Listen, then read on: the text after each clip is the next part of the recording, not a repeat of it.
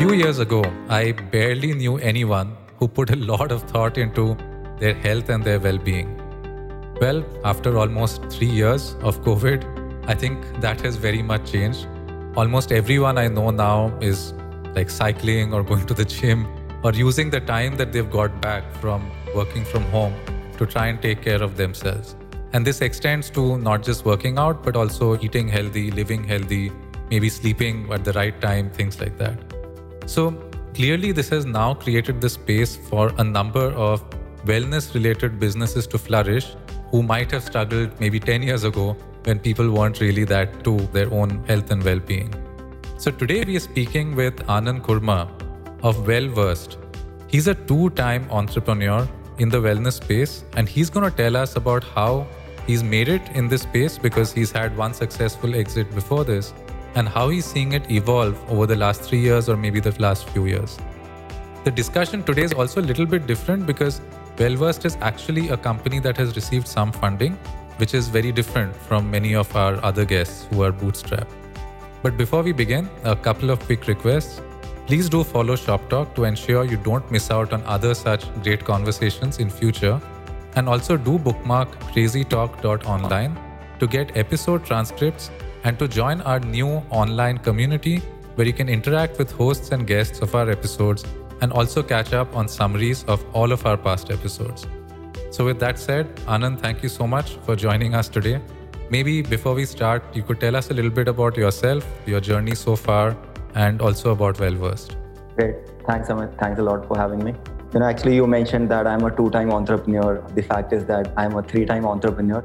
Wow. And I started my first company back in 2011. Okay. And incidentally, that company was in the space of infection prevention and control. With COVID coming in, that has become a huge space. But I think at that point, we were too early to the market. Yeah. Although we did raise, I think, 150 or 200K from Microsoft. And the company was actually based in Israel. And, we were working out of there. But we didn't get a lot of commercial success and we had to find that out. Those things that have as an entrepreneur, right? I mean, starting something that's before its time, that's really unfortunate. And I had this experience with my first startup 10 years ago as well. And it's just one of those things, but I guess you learned something from that experience which you're able to use later on as well. I think it's about reading the market and reading the signals, and you can be all passionate that you want to be, but it's about timing. And I think now we have a lot of people talking about success in terms of the timing of the venture and why it is the most critical factor. So I think it's about reading the timing of when you launch something. That being said, so I started my first company in 2010, 2011, and post that I have been in the space of healthcare and wellness. But what really got me into the wellness space to start with was a very, very personal quest. And it originated from a very philosophical thought where I got obsessed with the thought that eventually any human being or any consciousness, it has to come to an end. And that for me itself was very disturbing because I thought that it's kind of an unfair arrangement where we weren't asked that you are being brought into this world, but your exit is predetermined, right?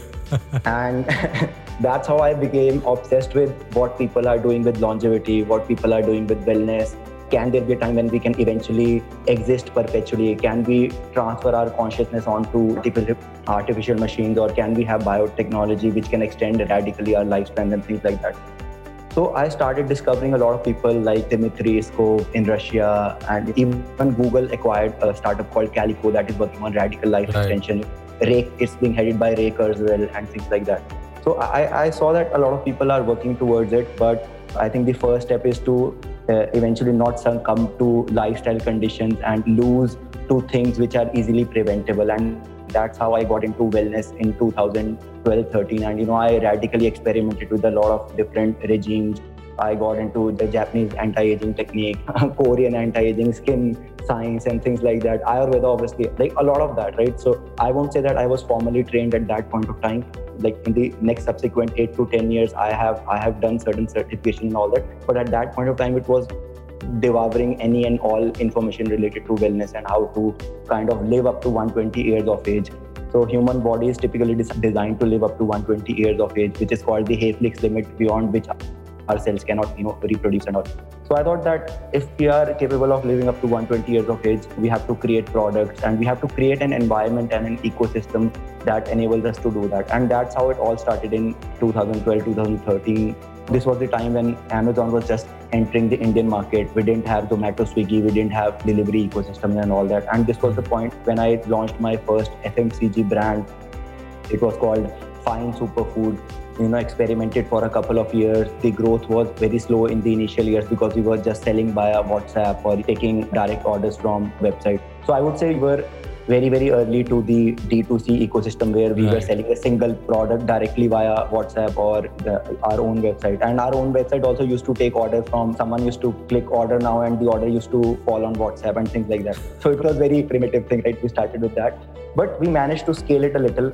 I think we got to around 20 lakhs fee of sales per month. And this was a perishable product. It had a 18 day shelf life. So the distribution ecosystem was something that we were not well versed with at all. We didn't understand distribution. And we had incumbent giants blocking the distribution to modern trade, general trade and things like that. Obviously, the product wasn't suitable for general trade as it is. So we scaled it to a certain level and then we collaborated with a brand called Satviko, which has now become an FMCG brand. But in their earlier days, they had restaurant outlets, right? So they had around 25 outlets across India and we used them as distribution points. Eventually, they acquired the company and that's how it all started. And that's when I knew that I have to be in this space because wellness is not about selling a single product or creating a single brand. It has to be a holistic approach. It has to impact each and every aspect of your life. And it has to impact it in a way where it does not demand you to change your behavior because people will never change. Maybe 1% of the population will change, but holistically, if you have to bring about a change in wellness, you have to do things which don't require a behavior change. And typical example, so I'm a trained classical musician and what I see is that classical music, after being such a refined form of art, being such a great thing, its adoption is very, very low, right? And that is exactly linked to behavior. You cannot, even if something is as great as, let's say, classical music, you cannot expect it to be adopted by the general population. So wellness has to be impacted as a holistic ecosystem and we have to create products that immediately get sucked into the behavior. And that was the learning from the first startup. And while I was exploring other ideas, I joined HealthCart, 1mg. I worked with other companies and learned a lot of great things. I think these companies were founded by people who were, let's say, 7 to 8 years senior to us, and they had a lot to teach us in terms of how to identify the right markets because they started their companies in a time when consumer adoption was not that high. And you really had to be right about what consumer would actually need. Right now, what's happening is consumer behavior has evolved a lot where consumers would want to experiment with a lot of different things, even if repeat purchases don't exist, but at least they'll try something for the first time, things like that. So I think these entrepreneurs had a lot to teach us, and just to name them, Prashant Tandon was there, Gaurav Agarwal, Aanan Khurma, who's also my brother. So these people had a lot to teach us in terms of how to read the market right and things like that.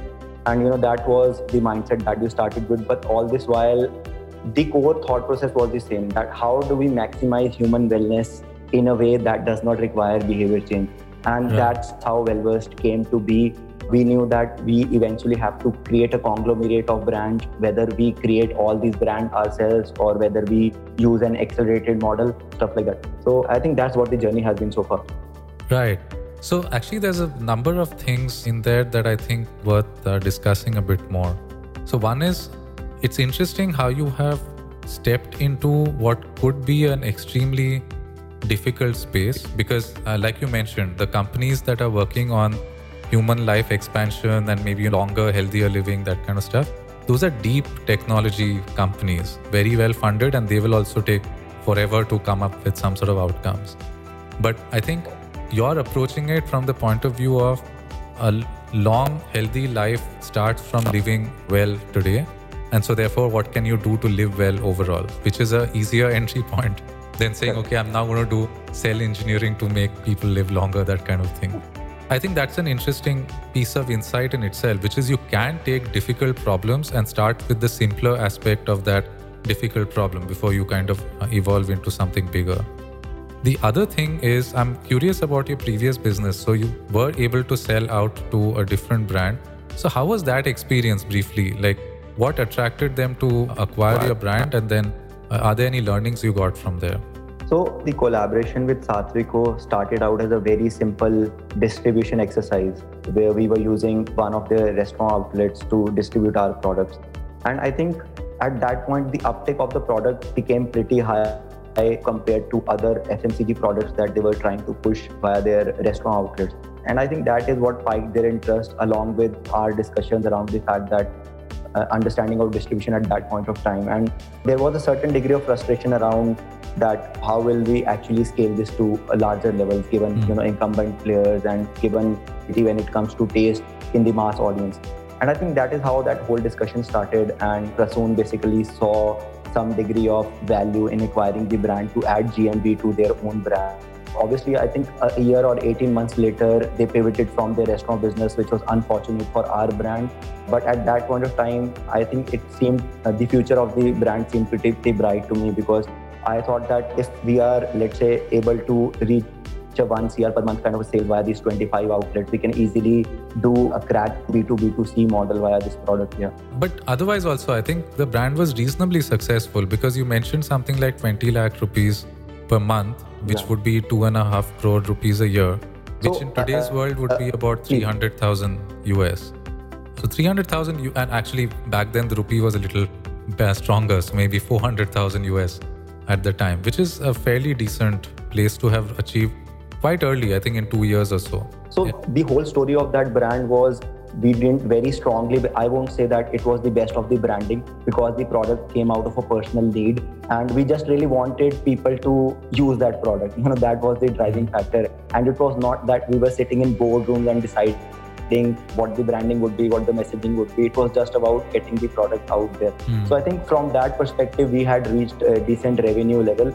But given to what D2C brands are able to achieve in the early days right now, given all these channels like Instamart and Zepto, I won't say Zepto, but let's say Instamart and Amazon and Amazon Retail, I think 20 lakhs is not that much in hindsight. Right, okay. No, fair enough. But I mean, that's still, the fact is you got it started, you took it to some level, and I think that is commendable in itself. So tell me more about your current business, Wellverse. So I think you mentioned something about accelerating brands and so on. So I understand that you're in the business of trying to make people live better, but how does the business actually work? How do you create brands, or how do you acquire them? Things like that. So essentially, Wellverse is an accelerator operator of wellness brands. And our modus operandi is to identify genuine wellness brands in the early stages. When I say early stages, it's like when they are at a sales of about 5 lakh rupees a month of sorts. And typically, we take over their sales channels and we accelerate their sales across all the 25 major e-commerce channels in India.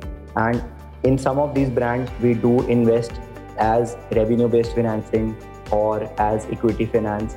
And going forward, the way the model is evolving is not complete acquisition of these brands, but partial acquisition of these brands.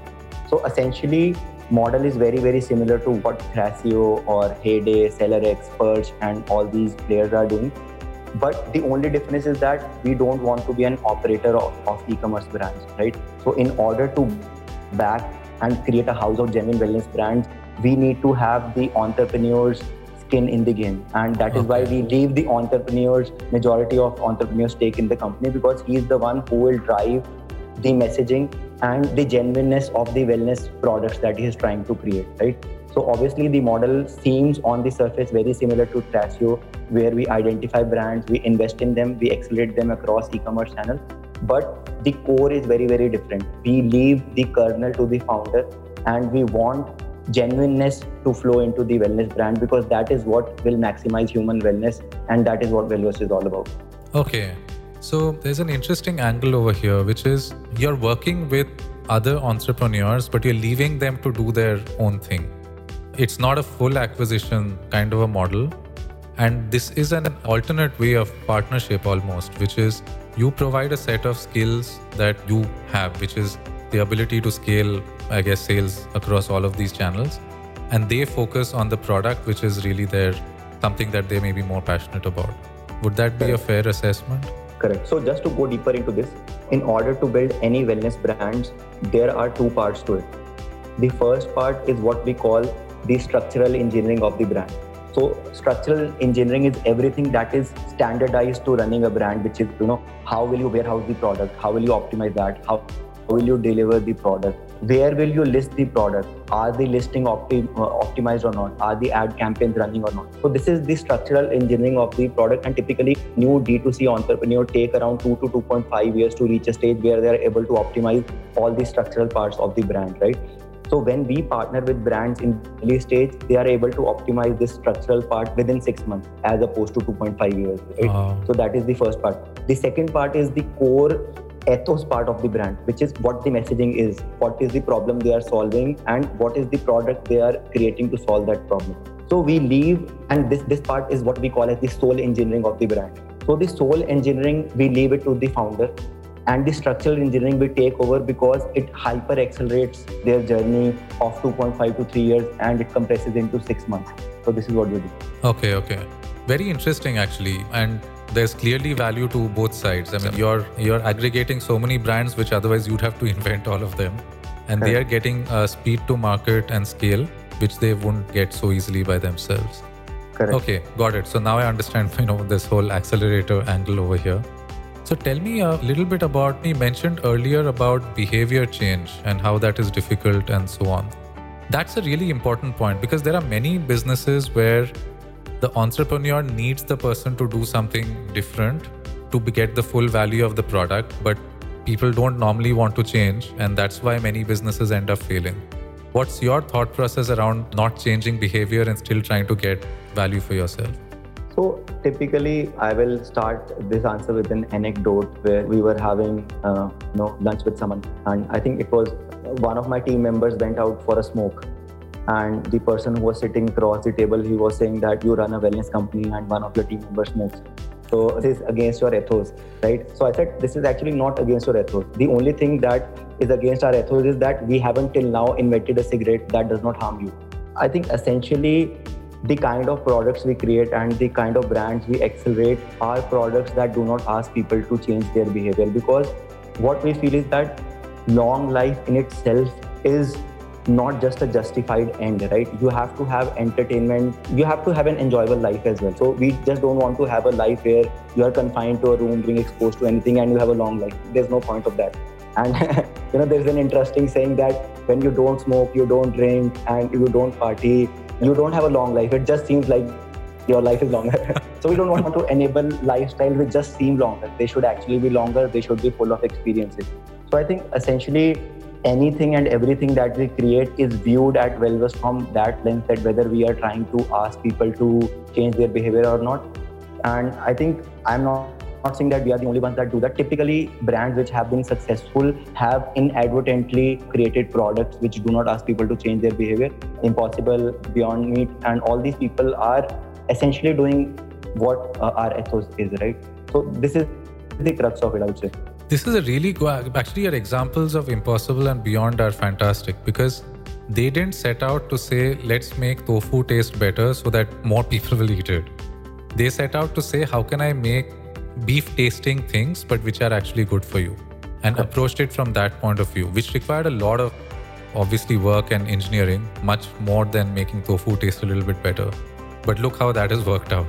Right. And you're exactly right. I think for many of these kinds of things, the right approach is to take this more difficult approach to say, if you want to influence large numbers of people, you have to do it in a way that they are already doing. That's a really good insight and a very good example also. So thanks for that. Okay, so let's talk a little bit about how you got started this time round. So you did mention that you help accelerate brands on 25 different e-commerce platforms. So is that how you got started, like on these e-commerce platforms like Amazon? Actually, with Wellverse also, we didn't start upfront with accelerating brands. In early 2018, we created a couple of our own brands. So we created a brand for snacking, healthy. It was called Unsnack. It's still out there in the market. And then we created a brand called KetoFi, which is right now the largest keto brand in India. And wow. The way we came about it was, again, we looked into the behavior of people and we tried to understand what is the dire need within the fitness wellness space. And obviously like weight loss and diabetes and all these things bubble up to the top when you do a need analysis in the fitness wellness space. And what we saw was that a lot of people are working towards disseminating information. Don't eat that, don't do this, don't do that. And we wanted to remove this word don't. We wanted to say do this. And what we were seeing nutritionists do was, if you want to do weight loss, stop eating this, stop eating that. Or if you want to reverse diabetes, you need to stop eating basic things like rice and roti and things like that. So initially, when we were brainstorming on how to build Wellverse, we were also, slightly heavier towards information. But eventually that ethos of not demanding people to change their behavior flowed in, and we ended up creating our own brands. And KetoFi particularly was a brand that simplified or enabled people to go on a low carb paradigm without having to change their ingrained habits. And Indian food by default is very high on carbs. Everything we eat from rice, roti, all our staples, even all our sabzis are full of carbs. And if you're asking an Indian person to leave carbs, it's not going to work. So eventually we had to do certain degree of food technology engineering to create these products, because no manufacturer was willing to manufacture the kind of products that we're creating. And I can say this with 1,000% confidence that there was nothing known as ultra low carb flour before we launched it in early 2018. And everything that you see on Amazon and even in the US, because flour was not a dire need within the US market, right? Because doing a ketogenic or a low carb lifestyle is very easy for meat eating population. So there was nothing known as a keto bhujia or a keto flour or things like that. So we were the first ones to do that, and it got sucked in so quickly that we scaled with KetoFi to 30 lakhs rupees of sales without even having our own website. We didn't have our own website. We were just selling 5 to 6 SKUs on Amazon, not even on any other channel. And this is the process that we have been trying to replicate with other brands now. What we realized was, so every company has 2 to 3 strategic visions. Obviously, the strategic vision of maximizing human wellness is there, and that can only be achieved through multiple brands. We cannot club, let's say, fitness equipment and fitness food under the same umbrella. So obviously, we have to have a conglomerate of multiple brands. And then on top of that, you have a superimposed tactical vision of not having people to change their behavior.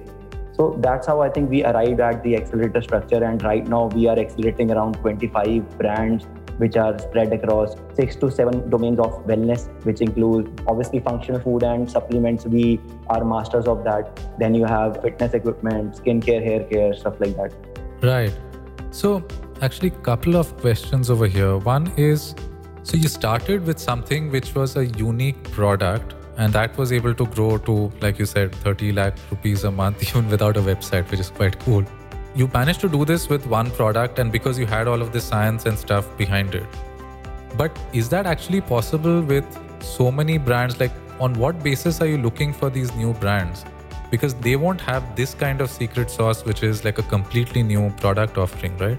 No, so typically we see that there are 2 kinds of brands. One are brands which are trying to create an emotional niche within a certain set of people. And these are brands like, let's say, Rage Coffee, Sleepy Owl. And these are people who are creating the same products, but with a different emotional anchoring that, let's say, certain segments of Gen Zs or millennials relate to. That's how they are creating the brand. So creating those kind of brands is a very different ball game, where I won't suggest that you can typically start. You have to create the brand story first, and these are very brand story heavy brands. And obviously no brand can be built without a story, but these brands start with the story because the product is a commodity product, and it's not a product that is solving a new need. And typically within the accelerator model, we try to gravitate towards brands that are unique, or products that they are creating do not exist in the past. And typically what we try to tell this brand is that don't create your website first, because your story and your website and your ethos will get sculpted as you get exposed to the market and as you decide how you want to scale within the mass market. Because this is not a coffee, this is not just a normal wheat flour that you're trying to create. This is something, a newer way of doing the same thing, stuff like that. This is the whole MVP, minimum viable product approach that whatever tech companies champion. But you're doing that actually with FMCG or the food kind of sector, which is to say, don't worry about all the ancillary stuff. Just get your product to market in the easiest possible way, which is these platforms. And then as you do it, the sales itself will tell you whether, first of all, the product is there, is worth it or not, and whether your messaging is resonating. And you keep tweaking over there until you find your brand story, and then you make whatever you want after that. Typically we try to gauge the repeat rates, and especially, I won't say this about the other e-commerce channels, but Amazon has a very evolved structure in terms of providing metrics. They won't give you phone numbers of users, but there are ways to track repeat rates of all SKUs that you are selling. And what we try to tell these early stage entrepreneurs is that get your product out there and monitor the repeat rate, because that is where your brand is going to be built, and that is how your messaging needs to be molded. Okay, interesting. So I think two things you're saying here. One is that you should use whatever data is available to you. Don't just throw it there and just track sales. But that, and also the second point is within that, the repeat rate is the main metric that you're concerned about, because obviously if people are buying it again, that means there's something good that's happening over there. Because there are only two things, right? If the person has bought your product once, then the need exists. If the person has bought your product multiple times, then your product is good. And those are the only two ways to crack a brand. Extremely nice way of explaining this, Aanan. I think this is the kind of simplicity that a lot of people may not be able to realize by themselves. So I think that's very neat. And it's a very good way of operating on these platforms as well, because this is basically what you're going to get from there anyway. Good. Speaking of platforms, you obviously started on these platforms in 2018, which was 4 years back. And I'm sure you've evolved over time. So what are some of the, let's say, the secrets you've learned to doing well on all of these platforms, Amazon, Snapdeal, any of these? I won't say they are secrets because everything is out there, but I can just share some of the things that we have learned. So all these platforms operate in a similar fashion to the way AdWords would operate or search engines would operate. So you have to have very different mindsets when you think of marketing on social channels versus marketing on these channels. So you have to club search engines and product search platforms in the same category, because you will use the same tactical strategies for all of these, and then a very different tactical strategy for social media, because social media is about people stumbling upon products based on their interest and then gauging what the engagement interaction has been. Whereas on product or e-commerce channels, you have to capture a portion of the search intent, and you want that capturing to be 100%.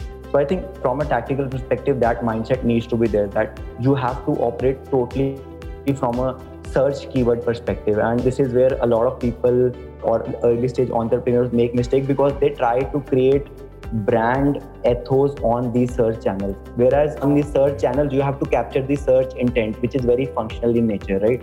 So for example, if let's going back to the example of Keto-Fi. So Keto-Fi, the brand ethos is fitness food, right? But I cannot build the entire my search strategy on Amazon around fitness food, because that is not what the user will be searching for. The user will be searching for keto atta, let's say.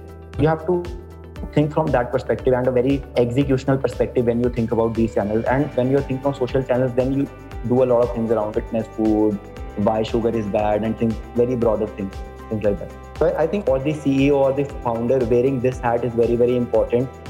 Don't try to push your brand ideology on the search channels immediately. I think that's great. Now, with search in, let's say, the traditional search, which is Google and stuff, it takes months to build up a search profile good enough so that you start seeing a lot of visitors and stuff. On the platforms, is it similar, or do you immediately see results if you optimize for the search?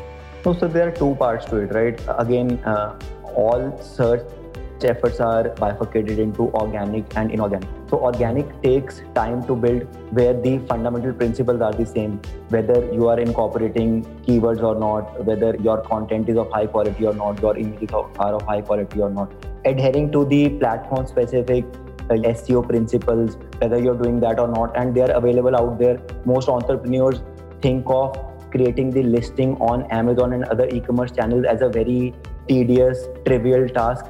Someone else should do it, they don't do it themselves, but that is the fundamental thing that you should look at rather than building a website, because every listing of your product on an e-commerce channel is the website of that particular product, and you have to be the one to create that listing to start with. And this is the mistake which I also made. I thought these are standard tasks, someone else should do it, and it took me a couple of months to realize that no, this is the most important task. And instead of creating social pages or website and stuff like that, you should work on creating a great listing for your SKU. So that is the organic part of things.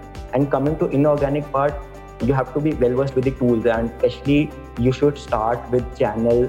So I would say you should first start with the product channel fit, where people, if they have just heard that Amazon is a great sales channel, it might not be a great sales channel for a fashion D2C product. So you have to identify the SKU channel fit first, and then understand all the inorganic, performance marketing nuances of it, which are all out there. It's nothing new. So it has to be bifurcated in that sense, and not creating confusion between search intent, brand intent, inorganic and organic. So this is the way I view it. Very nice. I think especially inorganic is paid. So I suppose people can pay and there'll be ads and it'll be easier to see that. But the organic one is the important one, because most entrepreneurs who listen to this show are bootstrapped and obviously won't have so much money to put into paid. So I like the takeaway that essentially look at these as search engines and look at your page or your SKU listing as a website or a web page. And as long as you take these things in that spirit, you will actually start seeing some results over here. So very simple things like on Amazon allows you to add up to 20 question and answers on your listing. If you want to SEO optimize your listing, you have to insert everything and anything that the user has asked on your, let's say, Q&A section and the Q&A section of your competitor. So you should look at all your competitor listings, see what the consumer questions are, and address those in your listing upfront and SEO optimize. So these are very simple tactics. It just takes discipline and effort, right? And focus. And that's a good tip also, because this is not even like stuffing keywords kind of thing. Question and answers are genuine things. It's value add to your listing as well. Really good. So thanks a lot. I think that was almost like a masterclass in platforms in like 5 minutes. So let's take a slightly different angle over here. You have a very expansive vision, which is to, lengthen human lifespan or make it at least more enriching, like a worthwhile human lifespan. Right. Now, how did you get, when you were first starting out, how did you convince people to buy into this kind of a vision? Because it's not saying, hey, join us and we'll make a new social network or something like that, which people understand. But we are going to make a whole new, we're going to elongate lifespan and we're going to make people live healthier. People might interpret this as either something very trivial, which is, live healthier means supplements, or something just too beyond any one person, like Elon Musk style, elongating lifespan. So how did you convince people of this kind of a vision and also get them then to join you? So I think a lot of the conviction stems from the personal choices that I've made in my life. And most of the people who were a part of the early stage team knew me personally. And when in early 2012 and 13, when I was going through this personal transformation where I got obsessed with lifespan and health span and things like that, I made a lot of changes as far as personal discipline is concerned, to what I eat, to adopting a minimalistic lifestyle. So for the past, I think now 8 years, I have only worn black clothes as a sign of minimalism and as a sign of discipline, that till the time we are able to achieve, maximize health span, this is what I'm going to do. And that shows a personal conviction towards a cause which might seem obscene to certain people. And I'm sure a lot of people who hear this that will maximize health span or will enable people to live up to 120 years of age. They think it's not going to happen, but they think that if the person he has such a conviction, he'll do at least something, right? So it's not that he won't be able to do anything. So I think certain degree of confidence stems from those small acts of personal life where that conviction comes out and that discipline comes out. And I think that is how it started, where our initial discussions were not centered around, let's say, directly extending human lifespan or health span, but around making a lot of people take the first step in this direction with minimal behavior change. So people knew that there's a broad vision superimposed on top of these small steps that we are enabling people to take. And I think that is why several people, even in the early stage, they didn't have a lot of money to give them, but they decided to stay and put in all their efforts there. Yeah, that's great. So tell me about your first few hires. Like, when did they join? I know you have some co-founders as well. So how did it come about? I've also been a part of Stanford Biodesign. It's a 1-year, 18-month-long fellowship centered on identifying the right needs within the healthcare space. And as a part of that program, I used to do a lot of design thinking outreach workshops. And incidentally, one of the second co-founder, Aditya Seth, he was attendees of one of those design workshops. When I was quoting certain examples of design thinking, he was pretty inspired by this stuff. And due to his family situation, he had to drop out of college. So he was very intrigued by the entire thought process, and he came to me personally after the workshop, after I think several days of the workshop, where he said that I want to do something in this direction. And we connected a lot over how we should create products that require minimal behavior change and things like that. And we started experimenting in this space. So that's how it came about to be. But at that point, I hadn't thought of him as a co-founder. And we had a very trivial arrangement of sorts where, I was paying him in personal capacity just as a stipend to those things. And we were exploring ideas. Even the name Wellversed hadn't been formulated at that point of time. And we were just experimenting with brands. So that's how it came about to be. And my second co-founder, Ripunjay, he was my colleague at the Stanford Biodesign program. But he came into the picture a lot late when things had stabilized a little. I would say 9 months to 12 months into the operations of Wellversed. That's how we reconnected. And he was trying to do his own D2C brand similar to Badham Teas. And that's how he came to me that I'm trying to build my own brand. And then we thought, why not do something together? So early hires, I won't say they were hires per se, because we didn't have that much capital. It was me paying them in personal capacity for the first 6 months. And then we had an angel investor who put in 25 lakh rupees because he had started consuming our products and he was very fascinated by what we were doing. And that's how we formally structurized the company. There's obviously with most businesses, the business starts and then you hire some people, and some of them obviously turn out to be extremely motivated, evangelizing, like they're all about the company. But obviously in most companies, such people don't get elevated to co-founder status or anything like that. So how did you think about this whole situation? Like, what was the rationale behind elevating a couple of people to becoming co-founders? And how should maybe other business owners also maybe consider how they're looking at their people? So there are 2 to 3 different aspects of this, right? One is at any given point of time, in life, you cannot operate mechanically. You cannot have all the options presented to you upfront and then make the best possible decision, right? So every decision has to be made within a limited set of choices in that time frame.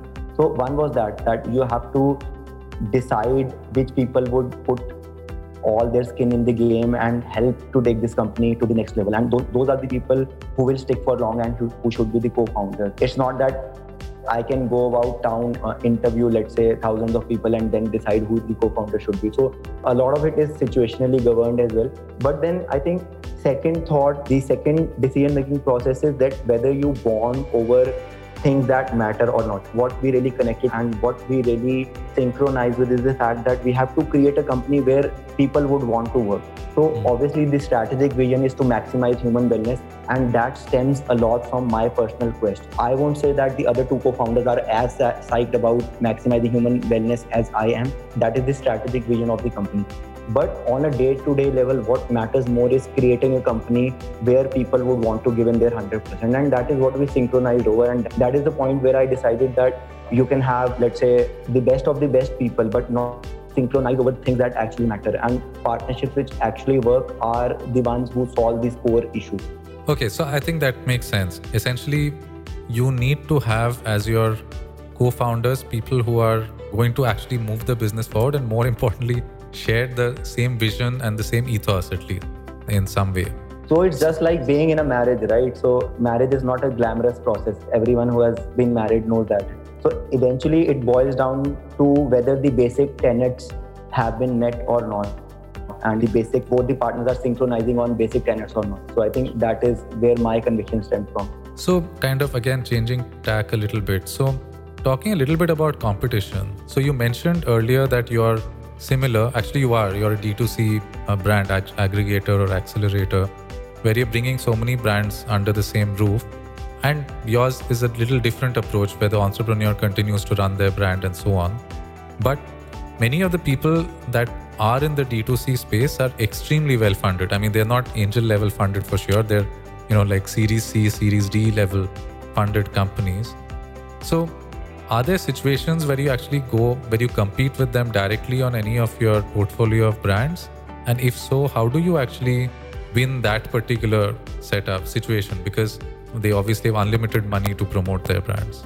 So typically, the mindset and modus operandi of all of these e-commerce aggregator players is very, very different. So one, that they do not acquire or promote brands that are centered around a common ethos. So their deciding criteria is what is the top line revenue of a brand, and it has to be more than 70 to 80 lakhs per month. One. Second, it's only about the EBITDA revenues at the moment, at present. And on the surface, our model is similar to all these aggregators, but we come into the picture a lot early, where the brand is only doing, let's say, 5 lakh rupees a month of sales. And we resolve their basic operational issues. We do the structural engineering for them. So rather than looking at these people as competitors, we also view them as endpoint for certain acquisitions which they can do from our portfolio. So we don't look at them particularly as competitors because they don't come into the stage as early. But who would be a closer competitor would be players like, let's say, Evenflow, who are coming in earlier to the picture, or other accelerators like these. But then again, our ethos is very, very different. So we, for example, we would never go and accelerate a brand which is selling, let's say, sugar, or a brand of sugar. So things like that. So I think in those two senses, we are very, very different from them. And we are very glad that I think we need more players like Thrasio and Perch and SellerX, because they will eventually become acquirers for models like ours. So let's say we have scaled a brand to 1 CR per month kind of a revenue. And we feel that in the longer lifespan extension game, this brand might not be the best. And we would want to sell off our stake. So we will sell it off to Thrasio and players like this. Yeah, this is a good point. I mean, you're essentially playing a role in the, let's say, the mid-market. So therefore, what might seem on the surface to be a competitor actually could end up being an acquirer or a partner in future. So that's an interesting insight. So the last 4 years or so that you've been running this, what are some of the challenges or the trade-offs that you've had to make or you've had to think about while you were running this business? I think ethos is one of the things, sounds like is a common factor over here, but is there anything else? So I think we are super obsessed about the culture that we are building at the company. And I'm sure that all entrepreneurs take it very seriously, but we take it a step ahead in the sense that the three founders are 100% alignment is on the kind of company that we are creating, what happens on a day-to-day basis. So we align on very practical things where we don't want to incentivize or we don't want to drive people with far-fetched, distant dreams that one day this will happen. We want to drive them with what happens with them on a day-to-day basis. And that eventually translates into creating a company that people want to work at, that they enjoy working at on a day-to-day basis. And that cultural connotation of the kind of people that we let in our process of hiring is so stringent that all our employees, right now we have around 120 employees, and obviously like 30 to 35 of these are blue-collar workers. But apart from them, all employees are trained in the interview process, a stage which we call as the culture fit. So we have a synchronized interviewing process for detecting which person is culture fit or not. And that is how we culturally drive the ethos of creating a company that people would want to show up at every day. And I have heard a lot of companies who have been struggling to get their employees back to office after the COVID lockdown and things like that. But since we fall in the essential space, we haven't even have one day where we operated remotely, or all our employees have been working from office. We have had more than 80% attendance, and all this without mandating anything to anyone. We don't tell our employees that you need to come to office. We don't even have a culture where an employee has to ask their manager that I want to be on leave or I want to be on work from home. It's totally their ethical choice how they want to work, and they just have to meet their output metrics and things like that. So this is how we are driving this. This is what we align with, to create a company where you want to show up on a daily basis, because we feel that if you are spending 12 hours a day or let's say 10 hours a day at work, you are spending most of your life at your work, and that needs to be something that is enjoyable. And that again translates to an important component of wellness, which is skill wellness. Yeah, I mean, that's walking the talk, right? If you're a wellness company, you have to make sure that your folks feel happy and supported and genuinely excited about coming to work. Correct. So I like this focus on, or rather let's call it extreme focus maybe, on making sure that people are a culture fit and that the way that the company operates is something that the person is going to appreciate when they join. Maybe last couple of questions here. One is, Speaking of this whole wellness and the desire to come to work, what keeps you motivated and desirous of coming to work every day? So I have written extensively on this, and I like to differentiate between motivation and satisfaction, right? And this is a similar kind of a distinction you can make between pleasure and joy. So pleasure arises out of very short-term immediate things. So you eat sugar, you'll feel pleasure, or you will feel happiness. You eat unhealthy stuff, you'll feel pleasure in the moment. But eventually it will truncate into decrease in general joy that you feel in life. At the back of your head, you are doing something wrong, or you're not operating in the way that you're supposed to do. And this is the way I think about motivation versus satisfaction. So satisfaction is kind of built day by day by doing certain stuff on a daily basis. So discipline has a huge role to play. I'm not saying that everyone they feel that if I got some motivation, it would be a better day.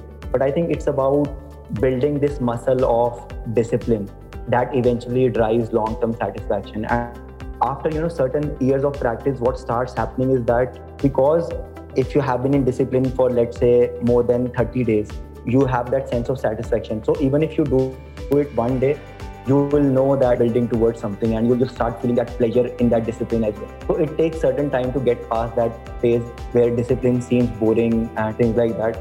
But eventually you come to a point where that you're building towards a long-term joy kind of a state. So this is how I operate. But obviously on a day-to-day basis, you have to have anchors that will pull you up when you're feeling down, and working with people you want to work with is obviously one of the best ways to overcome that lack of motivation that you're feeling in the moment. And this is where that extreme focus on culture again comes in, that you want to be surrounded by people that you really want to be around. So it's a two-part strategy, right? Obviously building the discipline muscle, and no great thing has been built without discipline and without embracing boredom. That is obviously there. But then taking practical steps where you are stocking the kind of food which is not unhealthy, and you also enjoy eating at your office, and you are surrounded by people that you like working with, and things like that. So a lot of practical steps as well. That's actually one of the more original answers that I've heard to this question, which is essentially one needs to differentiate between what is a fleeting happiness or something like that versus longer term satisfaction and joy. Longer term satisfaction is made by building things brick by brick, which you need to have discipline to do that. And so as long as you can embrace that discipline, and in fact, like what you said, embrace the boredom almost of doing this day in and day out, you will build something that you're proud of and satisfied by. And the journey becomes obviously easier if you're doing it with people that you like. And that's where you've set up an environment, culturally integrated people who you love to work with. This is really nice. I think this is a nice way of looking at things also, because often we think about, oh my God, if I'm not feeling absolutely ecstatic on a certain day, is my business worth it? Is my job worth it? Am I doing the right thing? But fact is, you will probably be doing the right thing if you just keep at it and you build something meaningful out of that. Right. So this is really nice. I think it's a good way of looking at things overall, not just in business. So maybe let me end by asking you a question about your learnings or your lessons so far. So what might you have done differently, or what advice would you have to emerging entrepreneurs who might want to follow in your footsteps? I think I would just like to say one thing, and obviously there are a lot of learnings in an entrepreneur's life, and I've been now in the game for the last, 12-15 years. So a lot of learnings there. But I think fundamentally, if anyone wants to do great things, they shouldn't focus on everything at once. And I think people talk a lot about time management, but I think time management is nothing. It's only focus management that is the problem. Typically what happens is that people are either in two phases, whether they are indisciplined, they are not focusing on anything, or they are totally disciplined where they are trying to do everything at once. And that stage of discipline lasts for only a few days, and then it fizzles out because you're trying to do so many things at once.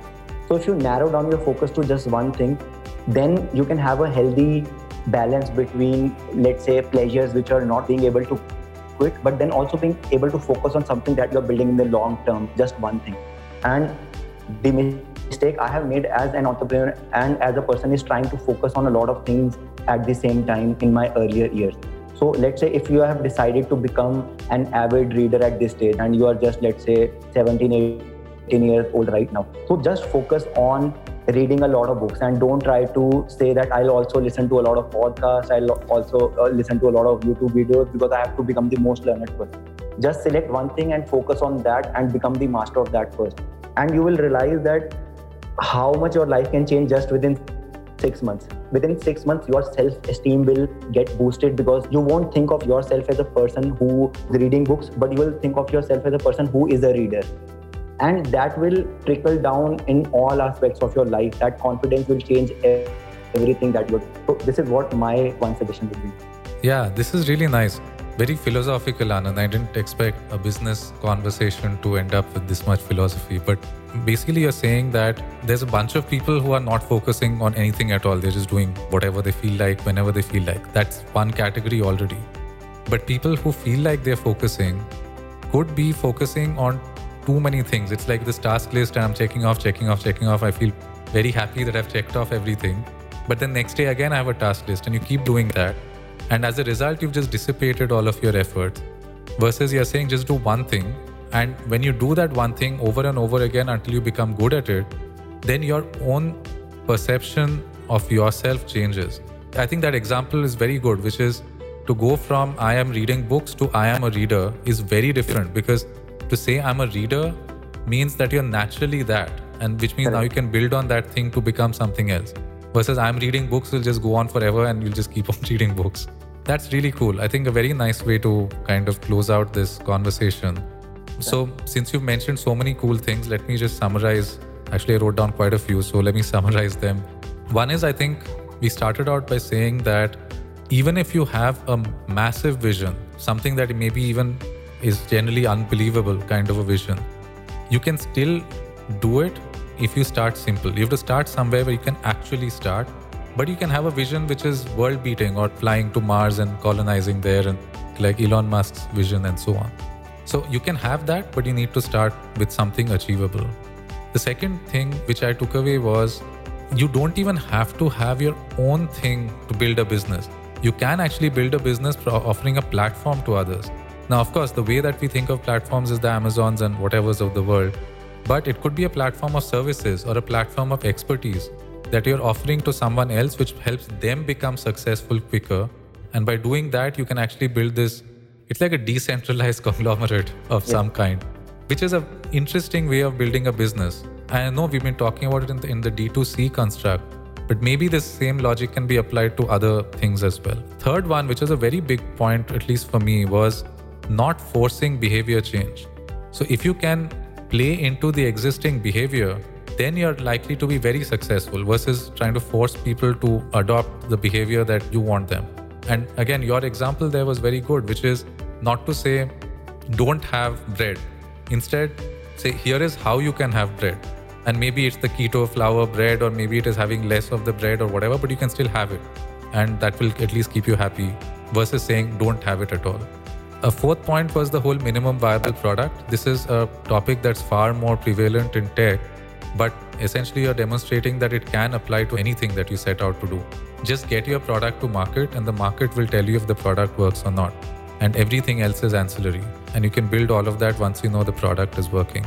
Another takeaway for me was that just because something doesn't exist in a developed market, like your keto flour or ultra low carb flour, doesn't mean that it shouldn't exist at all. And so the fact that in India, because everything is carb heavy, and it's not just India, there are a few markets in Asia which are more carb heavy, this kind of product would work. It's just that in the US, where all of this keto movement started, it's not a thing. And so it never existed before. Next point was around data. So a bit of a tech industry sort of thought process, which is use all the data that you have. If some platform gives you more data, consume as much of it as you can. And as a focus, look at purchases, obviously, because purchases show you that there is some need for the product in the market. But then more importantly, the repeat rate, which shows that your product is the one that's fitting the need best. And that was a really simple way of looking at it, which is purchase means there's a need, repeat means that your product is filling the need best, which is perfect. Probably want to start off on platforms, and if you're doing that, then treat a platform similar to how you would treat Google or a search engine. People are coming there with intent, so don't go there with your grand vision and brand positioning. Just go there with, will this search lead to my product or not? And once it leads there, will it convert the person to a sale or not? Which means just treat it as a website and search optimize. And you gave a lot of very good tips, like look at it as SEO, think of the SKU to channel fit, like maybe Amazon is good for this kind of product, Snapdeal is good for that kind of product, plan your product for the channel. And then the question and answers angle is a really good one, which is gives you search optimization and it adds value to your page. The other one was around people. So you can actually attract people to your vision, not just by declaring the vision, but by living it. So if you, through your personal choices, are demonstrating that you're walking the walk, then people will gravitate towards you. And some of those people actually could become, well, co-founders in your case. Actually, you also did mention that some of them were consumers who then became investors, which is really perfect. You want your best customers to also be invested in your product. So you can attract people just through your vision and by living that vision every day. Some other points we talked about were trade-offs. So in your case, you're working heavily on the culture and you're willing to give up on maybe otherwise suitable candidates if they don't feel like they're going to fit in with your culture. And because you work only with people who are nicely integrated with each other and gel with each other, it makes the work experience so much nicer, which also means that this entire pandemic period and stuff, people were okay. They were happy to come to work and stuff, which, let's face it, not every company was able to make it happen so easily. Finally, you ended with a couple of, I would say, more philosophical points, which I really like. One is the distinction between delight versus satisfaction or motivation versus satisfaction. Motivation and delight and pleasure are fleeting. And yes, you'll get it by doing things, and those things may not even be good for you, but you'll get it, but it'll disappear very quickly. Versus satisfaction, which is a long-term thing, and you build it through discipline. So you don't need to feel continuously motivated or pumped. You just need to feel the need to come to office or do whatever it is you're doing day in and day out. And that will build something that you're proud of and which will last, like that pride and that satisfaction will last for a lifetime versus for the few minutes that you're feeling excited. So embrace consistency and embrace boredom. That's actually quite a cool way of looking at it. And the last point was around focus management versus time management. So you can be the best time manager in the world and check off all your lists, but you'd still be very unfocused because you're just doing too many different things. Instead, focus on doing just one thing and do it well. And when you do that, it'll become part of you, which means you've developed as a person, and then you can move on to doing the next one thing very well.